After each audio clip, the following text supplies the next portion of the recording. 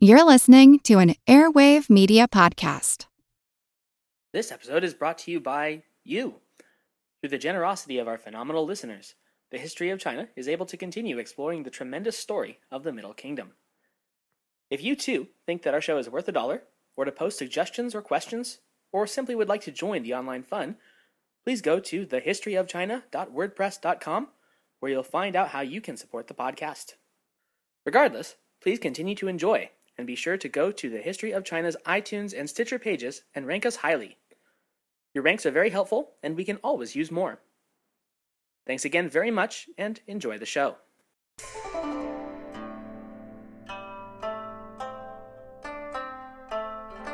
Hello, and welcome to the History of China. Episode 29, The Decline of Han. Last time, we went over the reigns of the 2.5 emperors, child monarch Zhao, Prince Liu He, who didn't last a month before being fired, and the riches to rags and back to riches, Emperor Xuan. All directed and molded by the guiding hand of the regent lord Huo Guang. This time, we approach the end of the BCE, and with it the downward spiral of the Han dynasty into factionalism, nepotism, and popular loss of faith in the throne. You'll remember from last time that Prince Liu Shi was the first son of Emperor Xuan and Lady Xu Pingjun. He was born in 75 BCE, which was before his father's unexpected re-rise to nobility and power. Shortly after becoming a prince, however, he would lose his mother to poison at the hands of Huo Chengjun, who would then take Xu's place as empress in 70 BCE. 3 years later, Emperor Xuan declared the then 8-year-old Liu Shi his heir, which placed him squarely in the sights of his stepmother, who wanted one of her own sons to inherit the empire.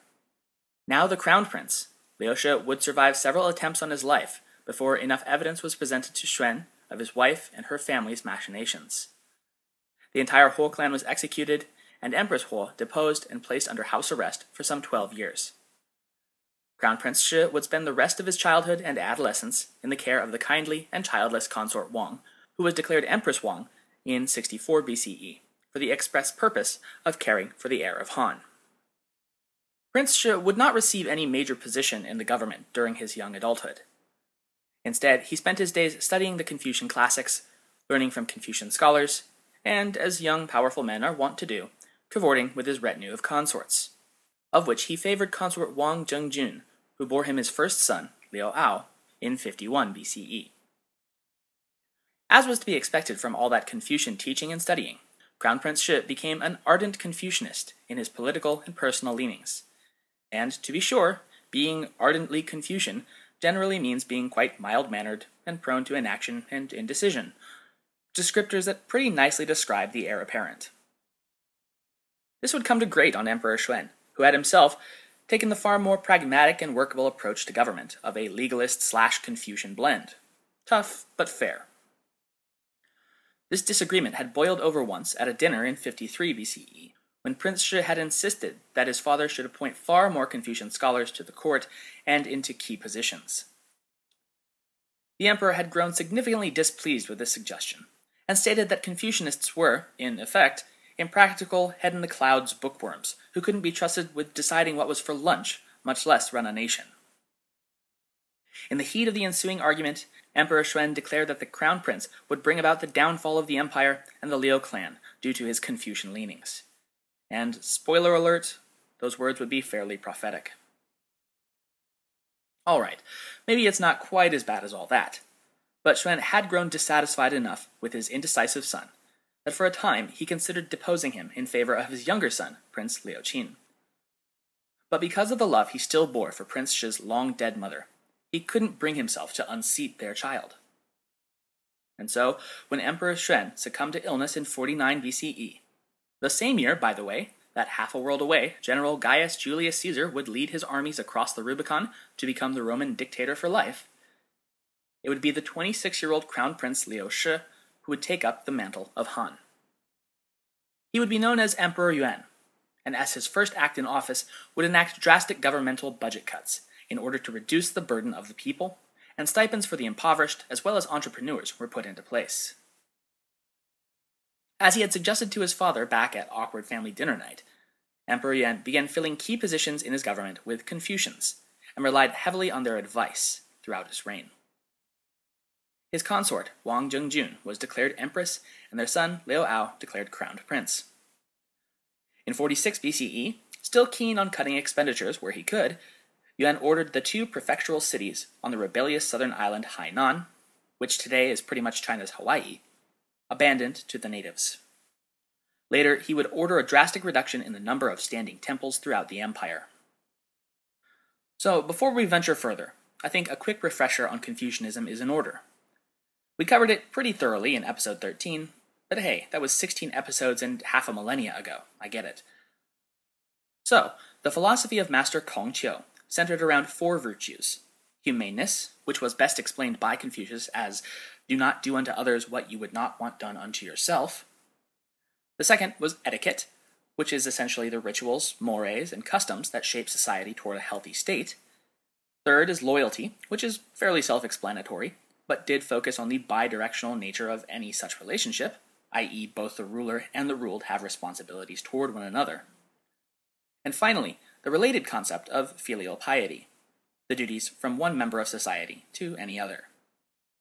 In terms of governance, all of that fit into the operational philosophy that so long as the emperor was righteous, that goodness would flow outward through the rest of society without need for laws or punishments or coercive measures of any sort.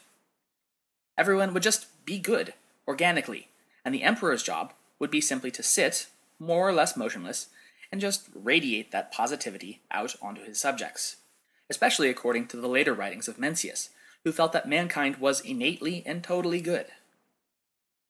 If this is starting to sound all rather a bit utopian, and maybe a little bit unworkable, given all we've seen about the inner workings of the imperial system up to this point, well, now you know where the late Emperor Xuan was coming from when he called the philosophy completely impractical. And now with Confucian Emperor Yuan in power, it should come as little surprise that all was not well in Han. Almost as soon as Yuan came to power, his court split into two opposing factions, a schism that would plague his entire reign. On one side, Yuan's diehard Confucians, headed by the emperor's old teachers Xiao and Zhou.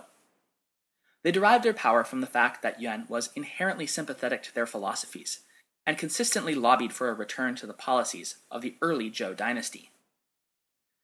On the surface, this might sound silly. Who in their right mind would want to go back to the policies of a failed 800-year-old dynasty? But remember that the Han dynasty had been founded by Emperor Gaozu specifically to emulate the remarkable success of the Zhou dynasty, so such sentiments were not actually so far-fetched. And moreover, the policies of the early Zhou dynasty had undeniably been successful. The dynasty's failure, you'll remember, had come about during the latter half of its existence. On the other hand, the so-called court faction, led by Imperial Secretary Hong Gong and his chief eunuch Shi Xian, achieved influence due to their physical proximity to the emperor, as well as their key role in processing imperial edicts and reports to the sovereign. They argued to maintain the political traditions of the Han dynasty, and they were absolutely ruthless in protecting their interests.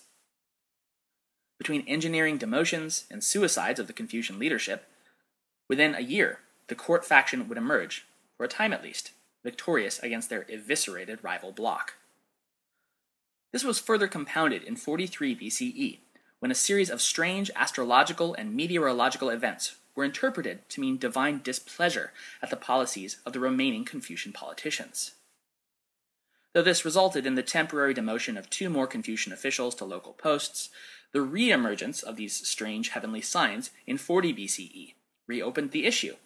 After all, how could the signs have reappeared if the Confucian officials had been to blame? Unable to offer a reason, the court faction could but watch as the demoted Confucian officials were summoned back to the capital and reinstated, before subsequently being betrayed and killed later on. Honestly, the tit-for-tat nature of the rival factions goes on, and gets a little boring. We've covered the general nature of the animosity between them. The Confucians were generally the favorite of Emperor Yuan, but the court faction was much better at politics and deception than their rivals, being, after all, not bound by strict Confucian ethics. and they routinely undermined their position within the government. You get the picture. One of the brighter moments of Emperor Yuan's reign would be the establishment, at long last, of complete hegemony within Central Asia. Last time, we discussed the civil war that had broken out within the Xiongnu Confederacy between the three chieftain brothers, Zhezhi, Hu Hanye, and Renzhen Chanyu. Renzhen had been killed by Zhezhi, and Hu Hanye had pledged himself to Han in exchange for imperial assistance against his elder brother. As a result, Zhezhi Chanyu's forces had been pushed to Central Asia, where they'd made a living raiding and harassing the Wusun kingdom, as well as the outlying territories of the Shiyu western kingdoms. In 44 BCE, Zhezhi had demanded the return of his son, who had previously been sent as a hostage to Chang'an in hopes of peace between Han and Zhezhi's Xiongnu faction. But when Emperor Yuan obliged the Chanyu, the escort sent along with the returning prince was executed upon arrival at Zhezhi's capital. No word whether this betrayal occurred anywhere near the Ides of March of the year, but it did seem to be a year of assassinations. Et tu, Zhezhi? This apparently unprovoked murder wouldn't be answered for some 8 years, until 36 BCE. Zhezhi Chanyu had by this time established himself as the terror of Central Asia, forcing Wusun, Shiyu, and even the powerful Da-Yuan kingdoms to pay him tribute. Thus, Han commander Gao Yanshou and his lieutenant Chen Tang reasoned that he might eventually become a threat to Han holdings once again, and took it upon themselves to destroy him once and for all. Given Zhezhi's subjugation of the region, they guessed that he wouldn't have many steadfast friends to call upon for aid in the event of an invasion. And since he had just finished construction of his new capital city on the banks of Lake Balkhash in modern Kazakhstan, they reasoned that it was unlikely to be heavily fortified just yet. So the pair planned to requisition the Han colonization forces of the western region, along with a contingent of Wusun warriors who were friendly to Han and hated the Xiongnu, in order to besiege and take Zhezhi's capital and end his reign of terror. The hitch to this plan was that they feared the civilian officials would disapprove of the action, and so they delayed seeking permission to strike. But when Commander Gan fell ill, Chen took it upon himself to forge the imperial edicts of requisition and led his colonization force and those of the surrounding vassal kingdoms against Zhezhi's Xiongnu.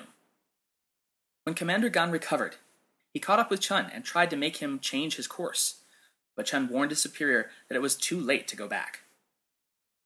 Realizing that his lieutenant had the right of it, the pair drafted reports admitting their forged requisition, along with their rationale for having done so. They then split the force in two, with one half proceeding south of the Taklamakan Desert through Da-Yuan, while the other proceeded north through Wusun to surround the unsuspecting Zhezhi. The forces rejoined on the outskirts of the Xiongnu capital, and combined with the Wusun armies, laid siege to and captured the city. Zhezhi Chanyu was killed in battle. As word reached Chang'an of this great victory against the hostile barbarians, the unorthodox means by which they had acquired their army was brushed aside. Who authorized this again? No matter. Hu Hanye Chanyu, both impressed and terrified at the display of power and force projection the Han Empire was capable of, to have so utterly crushed his brother from such a distance, made another trip to Chang'an to once again submit himself before the imperial throne and formally ask to become a, quote, son-in-law of Han. Emperor Yuan would grow ill the following year, and questions of succession once again came to the fore of the imperial court. In a virtual repeat of Yuan's problems with his own father, Crown Prince Ao had grown up to earn the scorn and disappointment of his father, since he was well known throughout the capital for being a womanizer, a drinker, and little more. One of his younger sons, Liu Kong, had become the apple of Yuan's eye, and he came very close to deposing Ao and replacing him with Kong as his heir. But he could not bring himself to abandon his firstborn, and so, when the emperor died in 33 BCE, after 15 years of rule and at the age of 42, it would be Prince Liu Ao who would take the throne as Emperor Cheng of Han. Cheng was 18 upon his accession, and his mother was promoted to Empress Dowager Wang. Cheng placed a huge amount of faith in his uncles on his mother's side, and promoted 6 of them to marquises in spite of the prohibition on such nepotic practices laid out by Gaozu when he created the dynasty, and had specifically decreed that only those who had contributed significantly to the empire could be promoted to the highest position in the land. Though the Wang clan did appear to genuinely want to help the empire, they were, as a rule, quite concerned with their own continued amassing of power and wealth within the system, leading to a continual deterioration of the quality of officials given posts within the government. During the 3rd year of his reign, he declared his favorite consort his Empress Xu. And yes, she was from the same clan as Cheng's poisoned grandmother. However, in spite of his noted love of women, neither his empress nor any of his many consorts produced him a child. Xu would be deposed after charges of witchcraft were leveled against her in 18 BCE, and eventually replaced with the dancing girl Zhao Feiyan and her sister Zhao Hede. Over the objections of the Empress Dowager against promoting a common dancing girl to the position, in 16 BCE, Zhao Feiyan was made Cheng's 2nd empress.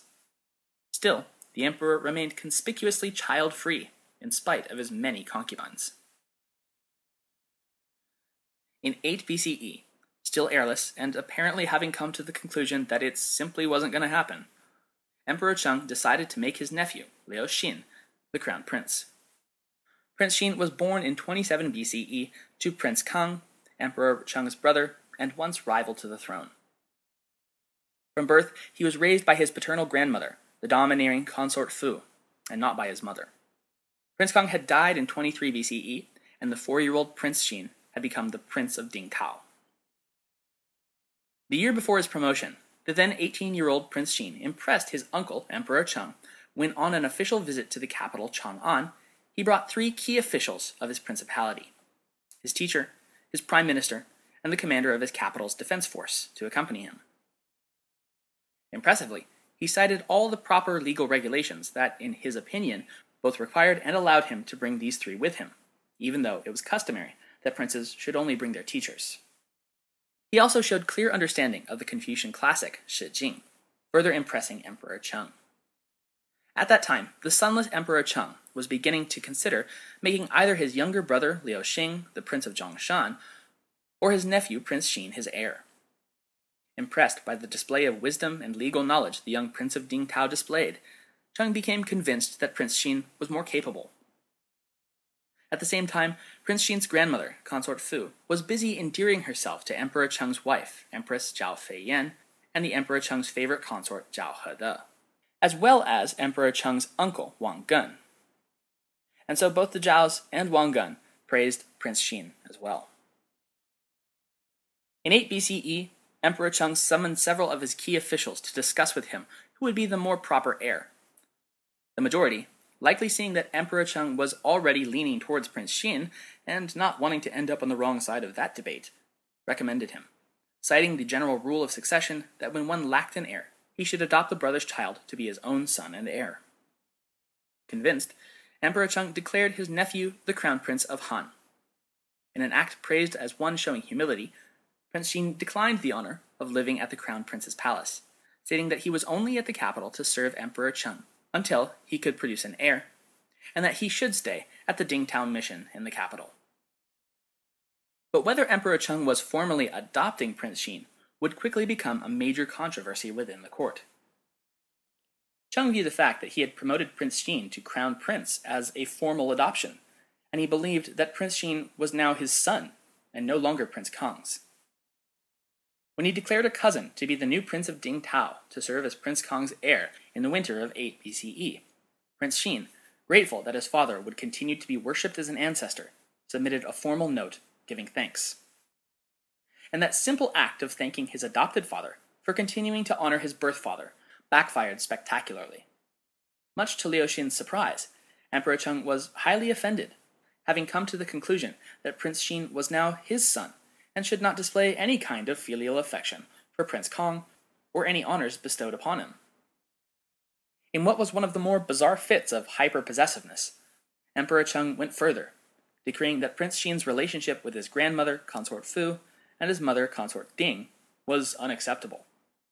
He decreed that Consort Fu and Consort Ding were to be required to remain in Dingtao and not allowed to come to Chang'an or to visit Prince Xin. After that whole episode had calmed down, though, Emperor Cheng's mother, the Empress Dowager, revisited the issue and decreed that Consort Fu be allowed to see Prince Xin, under the rationale that she, having raised him, was merely providing the role of a wet nurse.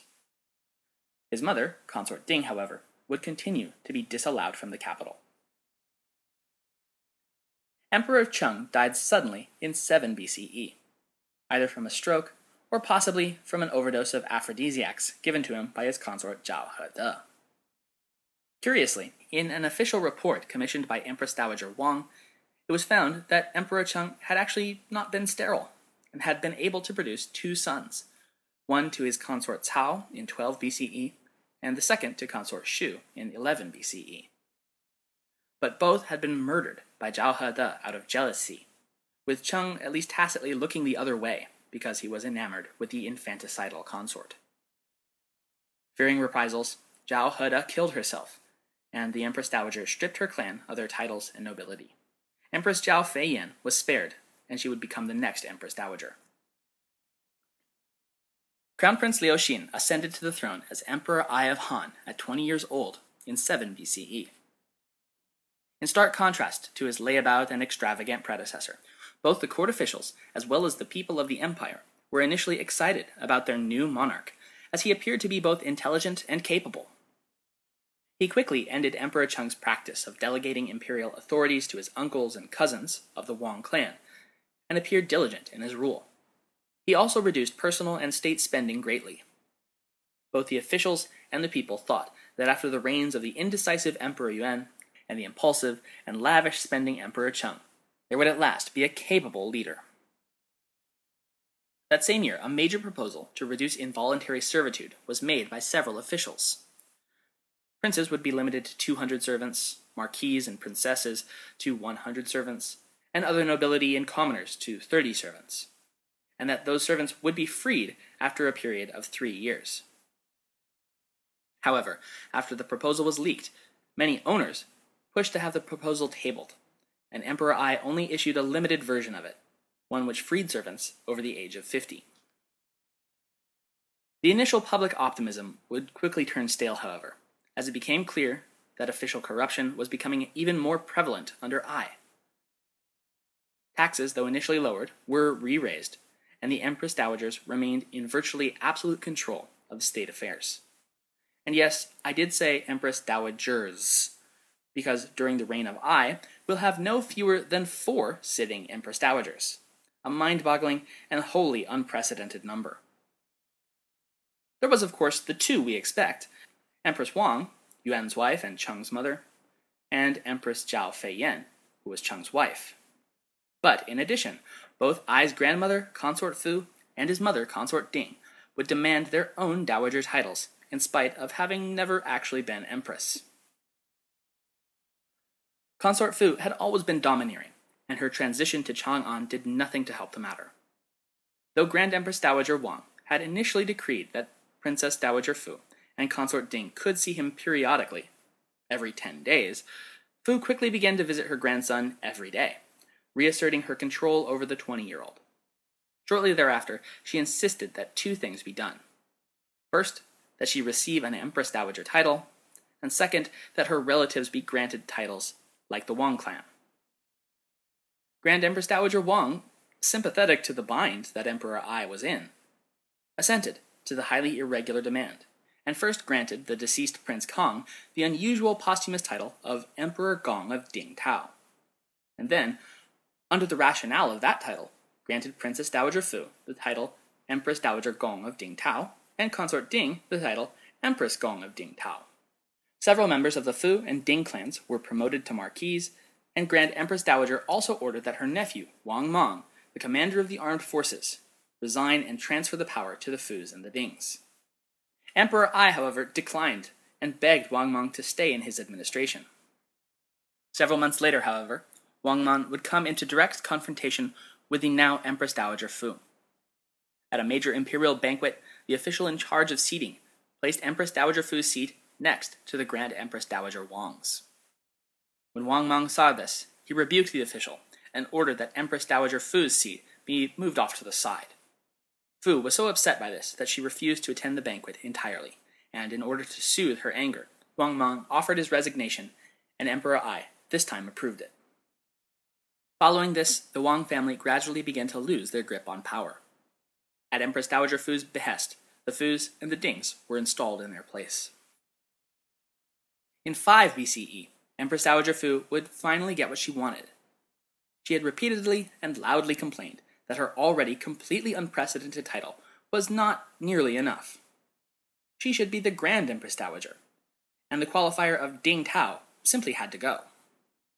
And so Emperor Ai removed the qualification from his father's posthumous title, thus simply making him Emperor Gong, and gave his grandmother a variation of the Grand Empress Dowager title, Di Tai Tai Ho, compared to Wang's title, Tai Huang Tai Ho, and his mother a version of the Empress Dowager title, Di Tai Ho, compared to Empress Dowager Zhao's title, Huang Tai Ho.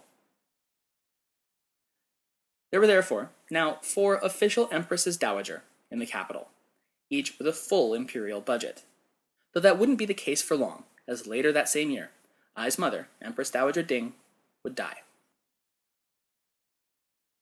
During these years, other than the incessant palatial infighting, what plagued Emperor Ai's administration, not unlike how it had vexed his uncle Cheng's administration, was the general situation in which decent proposals would be made to Emperor Ai, and then he would approve of them personally, but not take any actual actions on them. Further, he was quick to dole out harsh punishments on officials who disagreed with him, including, but not limited to, the issue of his grandmother and mother's titles. Compounding the problem, he would then often backpedal after the fact and rescind the punishment, which made him appear both tyrannical and indecisive. Making things even worse, he was well known to rapidly promote officials that he saw as capable and honest, and then, as soon as that capability or honesty offended him in some way, demote them right back down again. His temper might have been related to the fact that he was apparently chronically ill, although the nature of that illness is unknown.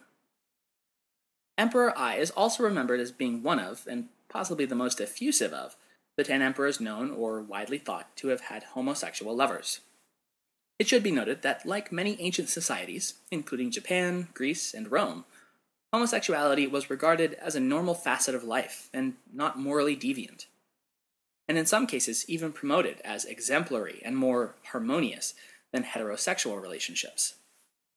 Writings from the Liu Song dynasty of the late 3rd century CE say on the matter, quote, "All the gentlemen and officials esteemed it. All men in the realm followed this fashion to the extent that husbands and wives were estranged. Resentful unmarried women became jealous." End quote. Confucianism and Taoist philosophies saw the practice as essentially morally neutral, though Confucianism's emphasis on close male relationships certainly facilitated male-male sexual encounters. In fact, it wouldn't be until the medieval Tang dynasty of the 7th through 10th centuries CE that objections to homosexuality would begin appearing in Chinese literature, as a result of the influences of Christianity, Islam, Hinduism, and Buddhism in the empire. All of this to say, circa the year 4 BCE, Emperor Ai began to favor the minor official Dong Xian, and the two began an affair, though they were both, of course, married. Ai bestowed honors and titles on Dong Xian at an alarming rate. He and his wife were invited to move into the imperial palace. Dong's sister became an imperial consort, and his father was made an acting marquis. Shortly thereafter, Ai ordered that an opulent residence that rivaled the imperial palace in luxury be built for Dong. Anyone who spoke out against these decrees was severely punished by the emperor. In 3 BCE, and against the strong objection of Prime Minister Wang Jia, Ai decreed Dong Xian the Marquis of Gaoan, and the next year expanded his march. When the Prime Minister again objected, Emperor Ai had him falsely accused of crimes, and he was forced to commit suicide. Later that same year, Dong, at age 22, was declared the commander of the armed forces, making him in effect the most powerful official in the administration. The Dong clan would highly benefit from this affair as well, and were named to prominent positions, even displacing the Fu and Ding clans following Grand Empress Dowager Fu's death in 2 BCE. The affair between Emperor Ai and Dong Xian spawned a widely known story called 断袖之癖, or the Passion of the Cut Sleeve. The story goes that after falling asleep together, Emperor Ai awoke to find Dong still asleep and his head resting on Ai's fine silk sleeve. Rather than risk awakening his lover, he opted to cut the sleeve off his robe. To refer to a cut sleeve still is a euphemism for male-male sexual relationships in China. The good times would come to a sudden stop, however, in 1 BCE, when Emperor Ai's mysterious chronic illness at last got the better of him. On his deathbed, Ai ordered that the throne be passed to, who else? Dong Xian. And, well, that just simply was not going to fly. The imperial counselors ignored the command, and the Empress Dowager moved quickly to seize the imperial seal of command and reinstate Wang Mang as regent. Disgraced, and likely in for a very rough time now that their benefactor, lover, and protector was no longer around to shield them from the court's wrath, Dong Xian and his wife committed suicide. Emperor Ai would die at age 26 after only 6 years on the throne.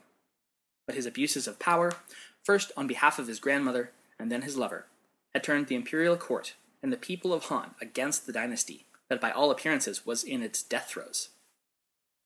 He died childless, and so once again the throne would pass laterally, this time to his 9-year-old cousin, Prince Liu Jizi. And so here we are, at the cusp of the Common Era, aka Anno Domini.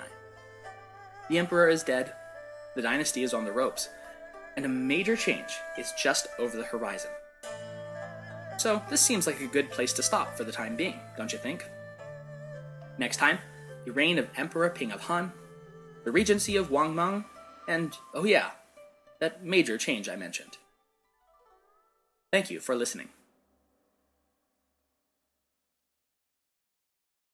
Today's podcast is brought to you in part by Audible.com. By using the web address audibletrial.com/China, you can receive a free audiobook download along with a free 30-day trial of the service.